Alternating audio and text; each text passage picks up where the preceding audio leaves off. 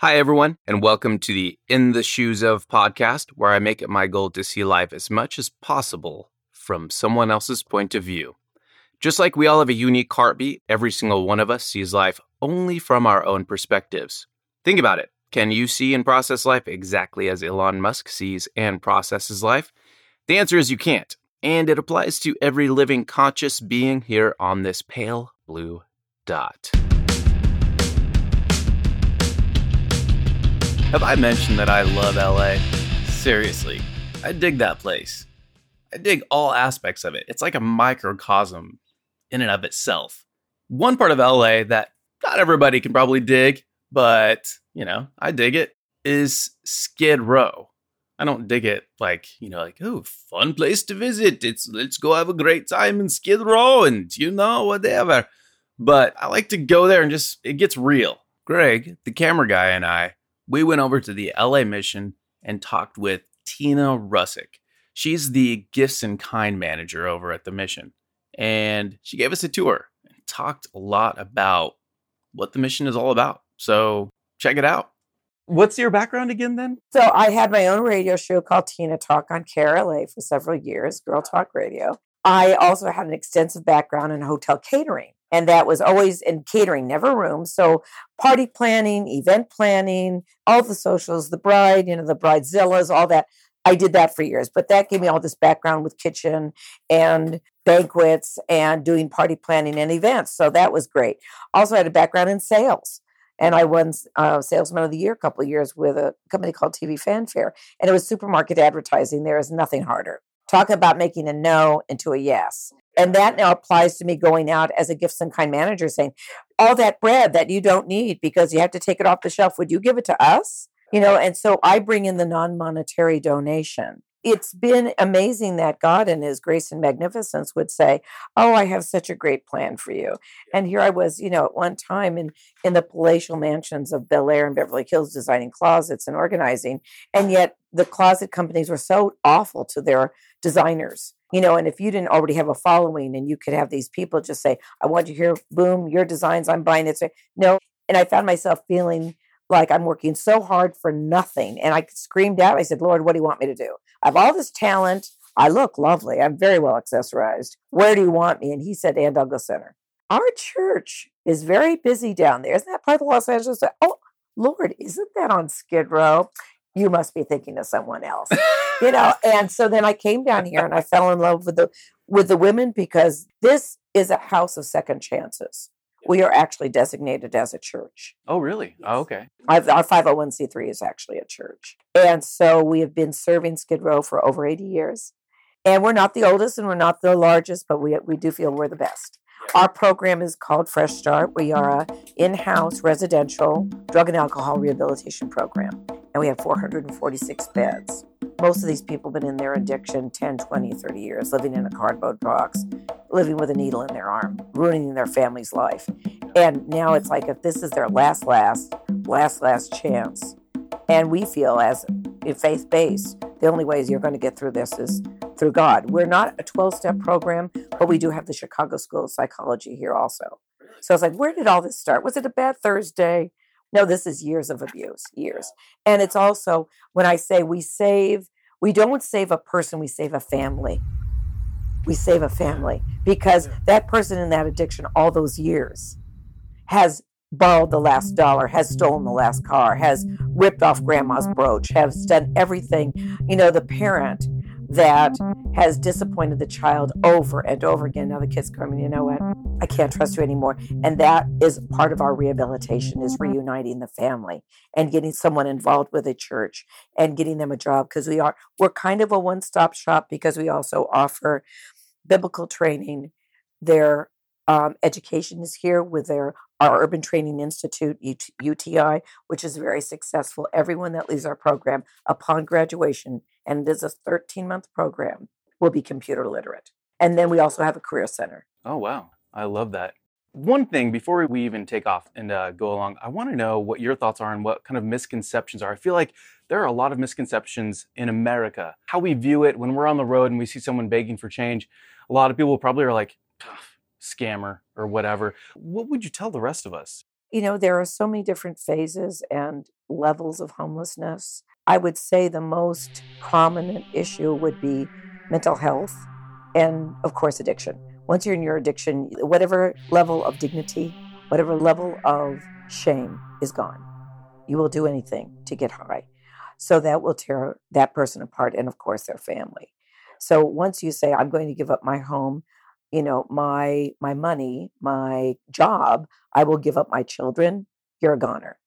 And so to get out of that addiction, everyone says you have to hit bottom, and you do. Everyone has a different bottom.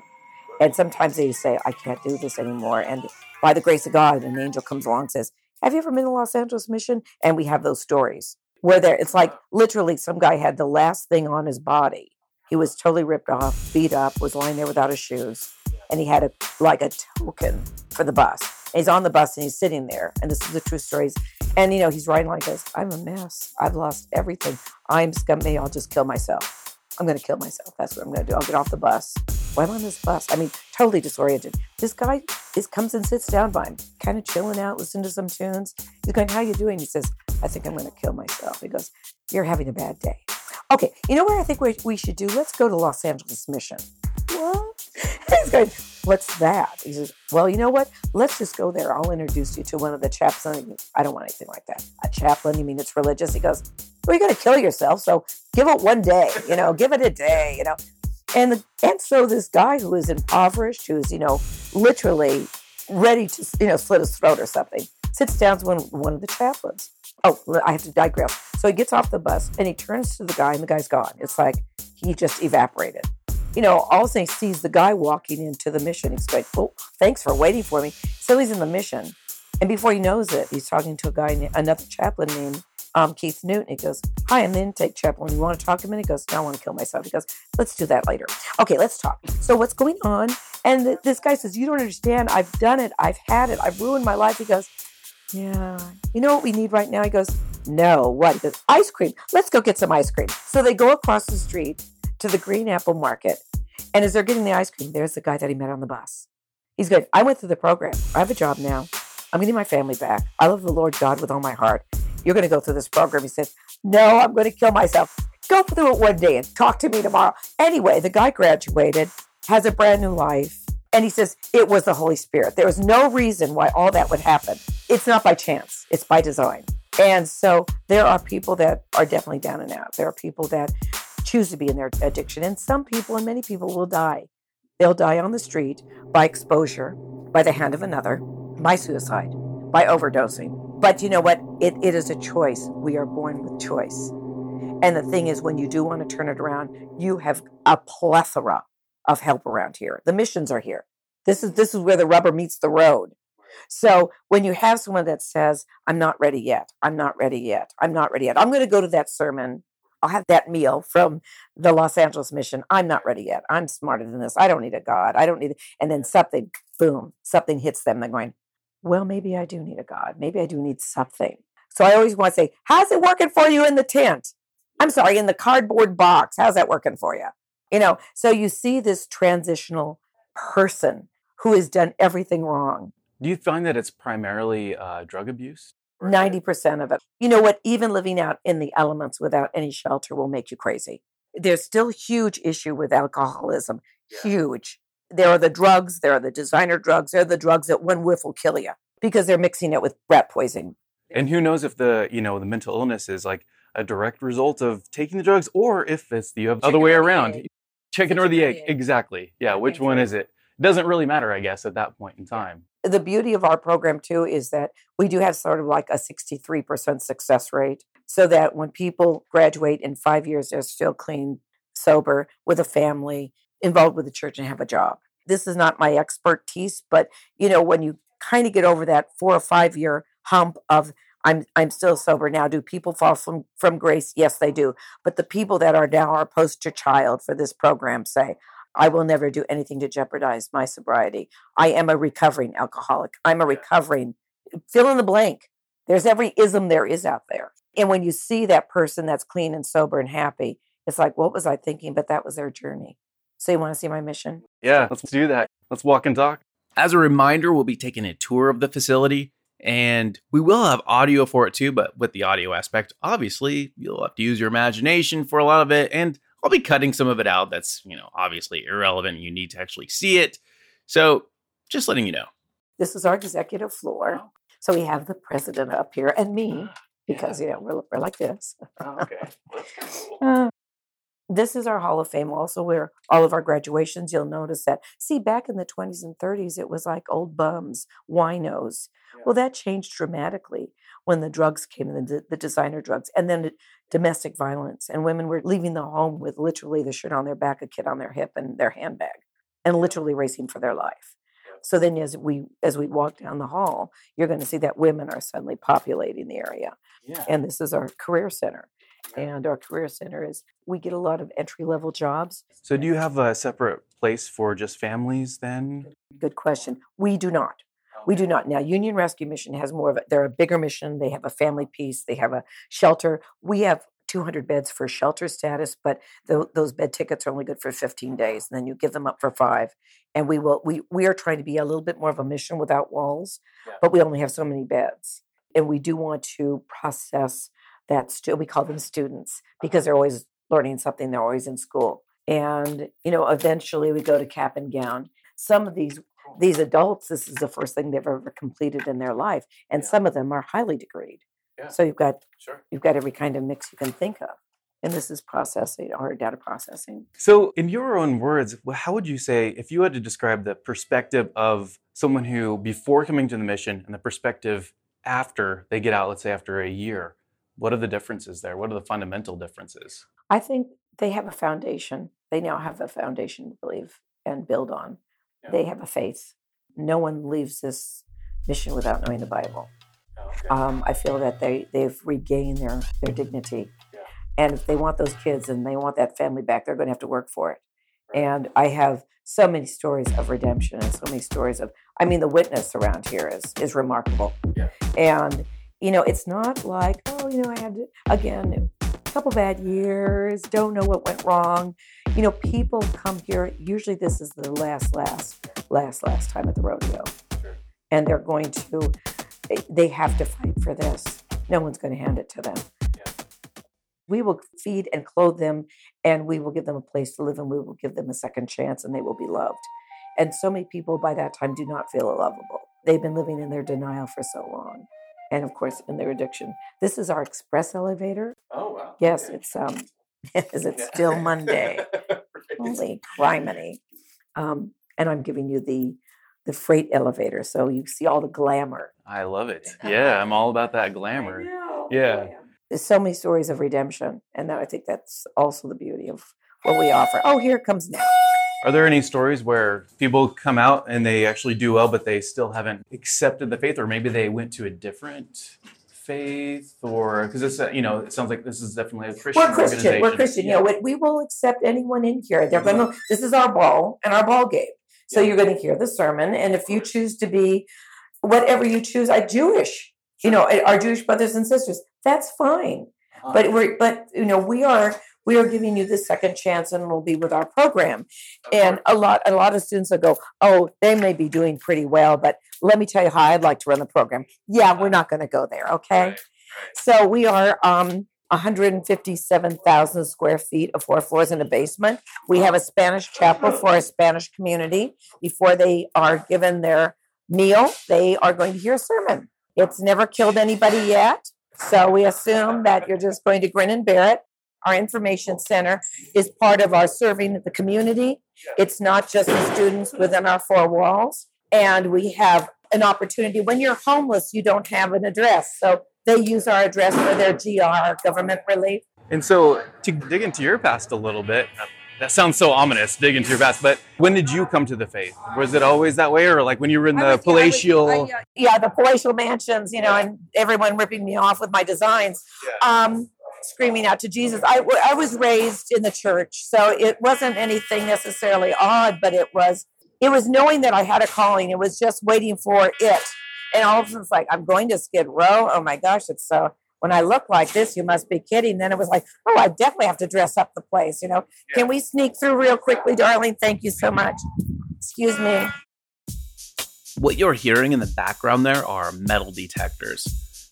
In order to enter the building, you have to go through one of those, I think for obvious reasons, right? And we had to go through it just to get outside as well. It's actually kind of surreal being in Skid Row, especially when you compare it to the Hollywood-esque glitterati imagery that LA is often associated with. And I'm not even saying that one is better than the other. I love going to Skid Row, but I also dig Hollywood. So this is our courtyard. We also have 4 major street events a year. Easter, the end of summer block party, where we present 1,000 backpacks full of school supplies to the kids. And so how many people are here actually at any given time? You know, it's hard to say. I mean, we're serving, well, I'll say for an example, we serve 1,600 meals a day. We have 4 breakfasts, 4 lunches, 3 dinners, and yet it's very structured. We have to everything's constantly rolling, constantly in movement.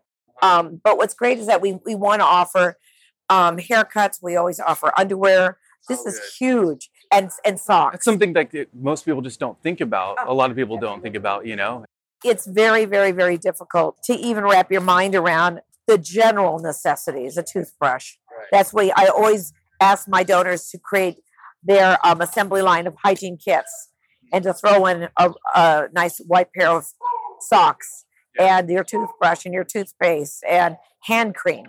Because your hands get so chafed out here. Let's say somebody would ask, well, what's the solution to all of this then? This is not a one-word solution. We need the housing. Some people don't even want to be in 4 walls. They're so feral that they feel that they're going to be better outside because they're going to be taken advantage of. They're going to be violated in some way, shape, or form. And so it's often, I think it's always program and education. And once they can dry out, and there's some people that they have to be ready. It's like dragging anyone else, kicking and screaming into a program. It's not going to happen. They've got to want to come by their own volition. But I would say 90% of it's drugs. Well, I'm not an expert. But it's got to be the mental health issue and the drugs. Let's say there's a place in Siem Reap in Cambodia. They all of a sudden have a homeless problem. I know nothing about it, but let's hypothetically. What would be your advice to them, considering that it's like a totally different... And my question, too, is almost twofold. I kind of want to know what your thoughts are on the differences between homelessness in America and LA. So much of it is just housing. And yet, even with the housing, I have to go back to it's not just giving them a place to live, because they're still going to you don't want to put women in a situation where they're just going to be in another room where they can be raped and violated. Yes. So it's back to the education and the program and drawing them out and giving them purpose. I mean, even just finding your own happiness and your own identity is such a struggle with some of these folks. That's why it's all, for us, it's all about Jesus, sorry. And I can talk about everything else, but not. Well, no, you can talk about anything you want. You have free reign, actually, in this. This is all about, your perspective. So after I let Tina know that it was totally okay for her to talk about anything under and behind the sun, including Jesus, we then walked over to the chapel where these sermons were held. Can I go up there and play the drum set? Yeah, it's okay. Seriously, I love the drum set. Yeah. So this is where everybody goes before going to get a meal? Yes, they're going to hear the sermon. And a lot of them just absolutely pass out because they've been up all night, either in their addiction or just so that someone else doesn't kill them, or their bodies just ravaged with so much. And it's just finally I have a safe place. I don't have to actually worry and watch my back all the time. Exactly. And we have all of our graduations here. We have 3 graduations a year, February, June, and October. And we graduate from anyone from any number from, I think our smallest group was about 20 to 33, men and women. There's not a dry eye in the house. Yeah. Oh, I'm sure. Yeah, that'd be very extraordinarily touching. It's the families that said, you're not going to drag us into the pit of hell. We're leaving you. And then they see them. It's their personal revival. It sounds to me like you've kind of found your ultimate purpose in life too, then, in doing this. Would you say that that's true, that this is your purpose? There's nothing like kind of, hey girl, how's my girl? How are you? Sorry. Good. Are you good? Okay, have the kiss. Well, you take care of yourself. Okay, you too. Good to see you. But you're okay? Yeah, I'm fine. All right. Thank All right. you. Okay, take care. Okay. Thank you, honey. Oh, Miss T. Yes, what, honey? I did want to tell you about something. For obvious reasons, I've edited out the conversation that Tina had with one of the residents, as it was private, right? Tina, of course, still had her lapel mic on, and the recorder was doing its thing. This is where they're really going to take a minute. And this is our dining room. Our dining room, this is where we do serve 1,600 meals a day. Hey. It smells good. I gotta say, it smells really good. Yeah. In fact, if you want a break for lunch, you could do that too. We have all the students work the program with, it's a work therapy program, so that they are working the kitchen 90 days, working the grounds 90 days, working facilities 90 days, and then they get a certificate for that. This is a full service stainless steel kitchen. Everybody works this program. I will be back. I hope you can save me a plate. I will be starving. Because you guys have volunteers that come out and help in the kitchen, right? We have a huge volunteer department. Yeah. It's really. We have about, I think, 95 in staff to run this entire mission, and then we depend enormously on our volunteers, and a lot of charities do, because it's just doing stuffing envelopes and that type of thing. It just really helps keeping the lights on. We then ran into someone who was going through the program for a second time. Rodney, darling, how are you? Are you good, my friend? Are you okay? He was in the program and fell from grace, and he's back. Okay. Is that kind of a normal occurrence? It happens, but I'm just glad they come back. Yeah, I know, and a lot of them. And he graduated with honors, so it's like, just because of the time. Let me take you over to the Ann Douglas Center. We're not supposed to be walking across here, but do you know who I am? Yeah, but come on. And I go by the way, when I first got here, I wasn't a pastor, but I was manager. I said, I don't want you to call me Tina. You're not going to call me Miss Russick, but call me Miss Tina or Miss T. Well, Miss T stuck. So I go by, then they started doing Miss T.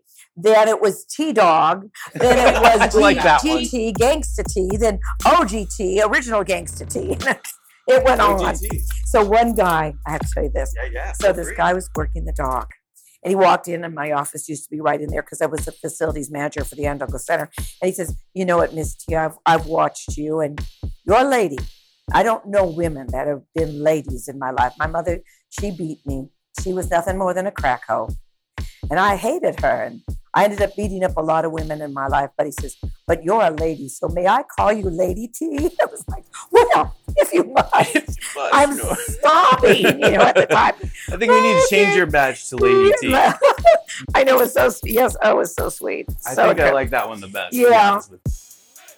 After listening to this again, I realized how, despite the gravity of the man's words, we were able to joke a bit about the playful nickname of Lady T. I guess that's just Skid Row life. Can't be sweating everything, right? Especially those things that are in the past. Okay, this is the Ann Douglas Center for Women. This is actually composed of 25 beds. It's 27 beds. It is 25,000 square feet. Yeah. I was here, and with the background I had as the closet designer, and I could draw to scale, and I could help the architects. I was very involved with remodeling the Ann Douglas Center for Women. And so this was really, Miss Barbara, hello. We have gentlemen on the floor. I should have told them. Let me just tell them. Yeah, of course. Excuse me. Lady T then went in and announced that there would be gentlemen entering the premises. Does she know who we are? I mean, gentlemen? Anyway. Obviously, guys are not usually allowed in there, but this was a special circumstance. So thank you, Tina. Thank you, staff at the Ann Douglas Center. Really appreciate you letting us cruise through your home right there. And the elevator is still out of order. The stairs are our friends. I like friends. Yes. Yeah, it's like, and I do this in 6-inch heels, so I don't want to hear any grumbling. Oh, no. Yep. Grumble. Are there any differences between obviously there's going to be some differences between how the men's facility is run and the women's facility. But what are there any? Not really. The men have a few more privileges. This is a very structured program. It's not like you're in and out seeing a couple days. You have to earn your passes. It is a 4-phase program. As you progress in the program, you're given more privileges. But men do have a little bit more just because they're men. But you're out here where, anything awful could happen to a woman. Well, yeah, of course. We're a lot more protective. We have the living room. And when I was the facilities manager here, I said, for a year, we are your family. And for a year, this is your home. And you better take care of it. And so it was really a great opportunity to really bond with the women and hear their stories and see their transformations. It was really remarkable. And, and of course, so many of these women have kids and they want those kids back. Of course. I imagine it's a bit heartbreaking to hear sometimes. Yeah, that's probably an understatement. Oh, it is. This is our beauty parlor, salon, and laundry room. When we had an RFP request for proposal go out, and we had this one architectural firm step up to the plate, and they said, and the two architects were Melissa and Kristen, and they said, oh, no, we should have this room popped out for more feet. We need to make beauty salons. We need to make stations. We should definitely have the women feel comfortable and where they can be female again and work with their sisters and primp with the hair and the makeup. And I thought you had me at hello. Yeah. They got it. Yeah. And so when I was working with them and we decided to just make this definitely a home, I wanted this to be more residential versus institutional because of all the metal furniture. And so we wanted to just soften it up a bit. And the girls really do love this space. And by the way, this is named after the Ann Douglas Center for Women. And Ann Douglas is, of course, the wife of Kirk Douglas, who turned 100 last year. And we are celebrating her 25th anniversary this month, or is it next month? I know it's actually her, when they dedicated this space, it was February 14th, 1992. So on Valentine's Day, this is always a very special day to celebrate her kindness and generosity. That is really cool. Yeah, I remember reading a little bit about that. Yeah. They are very extremely generous and very philanthropic. And so how many, what's the ratio like between how many males and how many females you have? Well, just for an example, we have 446 beds and 27 of those belong to the women. The women's population is obviously smaller on Skid Row, but unfortunately it's growing. And as I said, one of the newer populations would be an entire family, a father, a mother, and a child. They do live in cars. They do live in every conceivable, the tents, perhaps you notice the tents, out of control. Yeah. So, but, there's all the dynamics of politicians and what they do allow and what they don't allow. And you can't impede a doorway. And and the fact that we are kind of the homeless capital of the world of the United States because of our weather. You can actually live outside almost year round. Can't argue with that. That's where I'd go. SoCal weather is off the hook nice. These ladies, it's lunchtime. Okay. Join us. Thank you. Oh, sweet. That's so cool. So, is there a dog in? That's actually a playhouse. Oh, it's a playhouse. I'm sorry. I thought it was a doghouse from the back. This is where we have this family room, which has actually been designed for a mother and her kid. This would open up into a sleeper, and the mother could be with their kid to reunify and have a Friday, Saturday, Sunday, and learn to trust each other again. And the child could go up, play out, safely on the patio.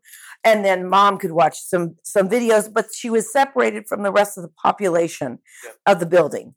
So they could have that private time together. Makes sense. And that's been very successful. You mentioned politics a little bit earlier. From an operational standpoint of the mission, does politics come into play more than you would like it to, or? I think, with Measure H and HH and all that. Measure H is a sales tax measure to fund homeless services and prevention in Los Angeles County. And voters on March 7th, 2017 approved it. So, pretty cool. I think the city is trying to work on the problem. This is just not a one-word answer. It is so layered. But once that person, I'll tell you one thing, once we have someone in and out of the program that's successful, they're the best disciple in town. Yeah. Oh, because they, they're going to spread the word, and you can see that they, again, when they come together with that family, and as I said, we just don't save a person. Hi there. We don't just save a person; we save a family, and it's pretty remarkable. And during our graduations, Miss Sheila, just a minute, Miss Sheila, volunteer director, she's amazing. Jeremy, nice to And meet you. Jeremy and Yeah, Greg, and our Greg. lovely cameraman. We ran into a very sweet lady by the name of Sheila for just a bit before she had to get on with her work. Seriously, she was there, and then when I glanced over, she was gone. So then we headed back to Tina's office, and we started talking about the people who worked there, and of course about the residents, or students, as she called them. It always circled back to them because, well, that's the whole point of the mission, right? It's all about helping those people out. What are some of the most remarkable stories you've heard? I mean, I'm sure they're all remarkable in their own way, but what are some stories that stand out Well, to you? I'll tell you,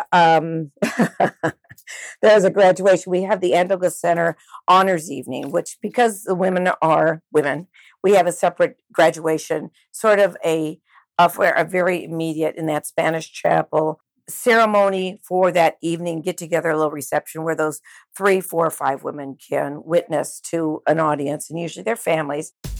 Now, if you're not religious, and specifically not Christian, then the use of the word witness may be a little bit like vague to you, which is totally cool. And I thought it was kind of a colloquial religious thing. But turns out Merriam-Webster online has a definition for witness, among all the various uses of the word. And this one is 5A, something serving as evidence or proof. And 5B, public affirmation by word or example of usually religious faith or conviction. One story was so great because Stephanie was up at the microphone giving her story and her witness. And it was like, she looks at him and she says, "You raised my babies.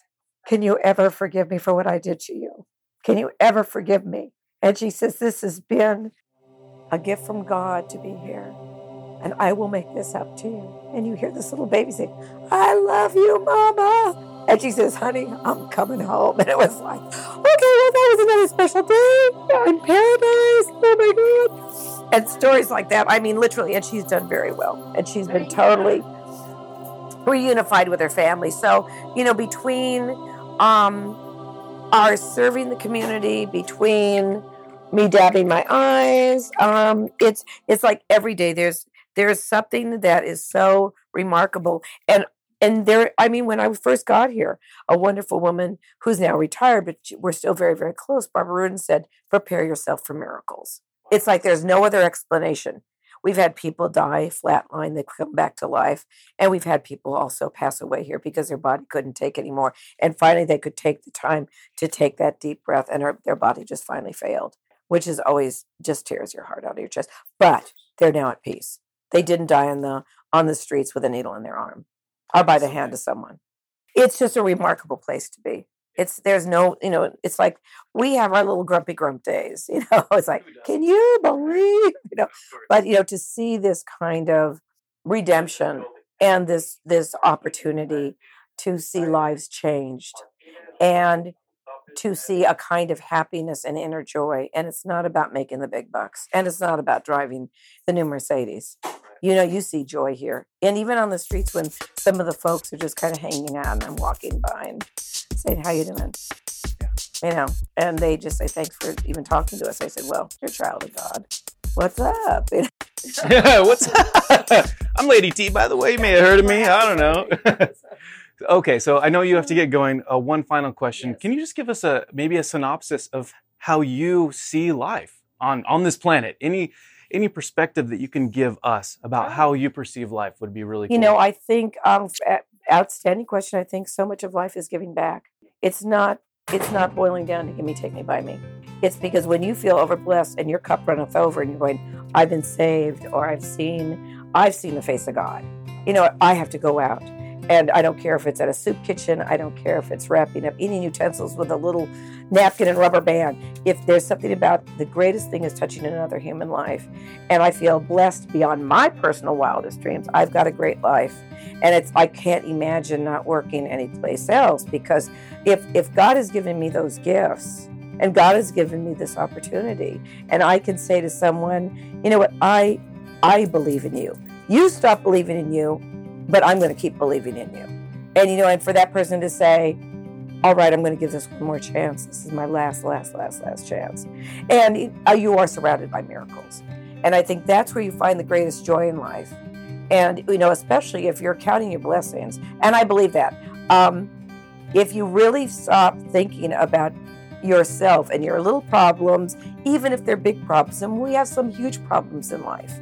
But if you say, I'm going to stand on my faith, and by God's grace, and biblically, His grace is sufficient enough.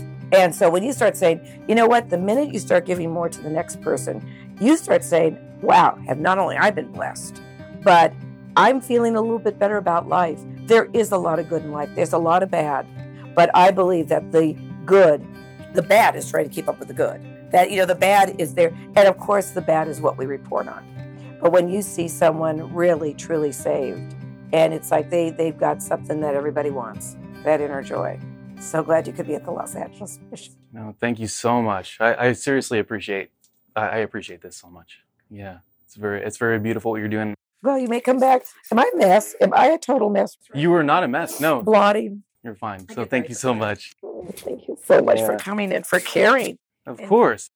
Whatever it is that you believe, whether you're an atheist, Christian, agnostic, Buddhist, Hindu, Jainist, Muslim, etc., I think we can all agree, at least I hope we can all agree, that when Tina was talking about living life for others gives us the most abundant life, she is speaking some hardcore truth there. So they've got Right. your car key or sold it. I don't know.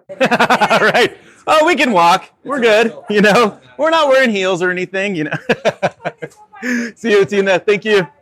Hey, thank you so much for checking out this episode of In the Shoes Of. If you like or don't like the podcast, feel free to leave a review or reach out to me. My email is jnickel@intheshoesof.org. I'm Jeremy Nickel, the host and producer of the show. Until the next time, see you later.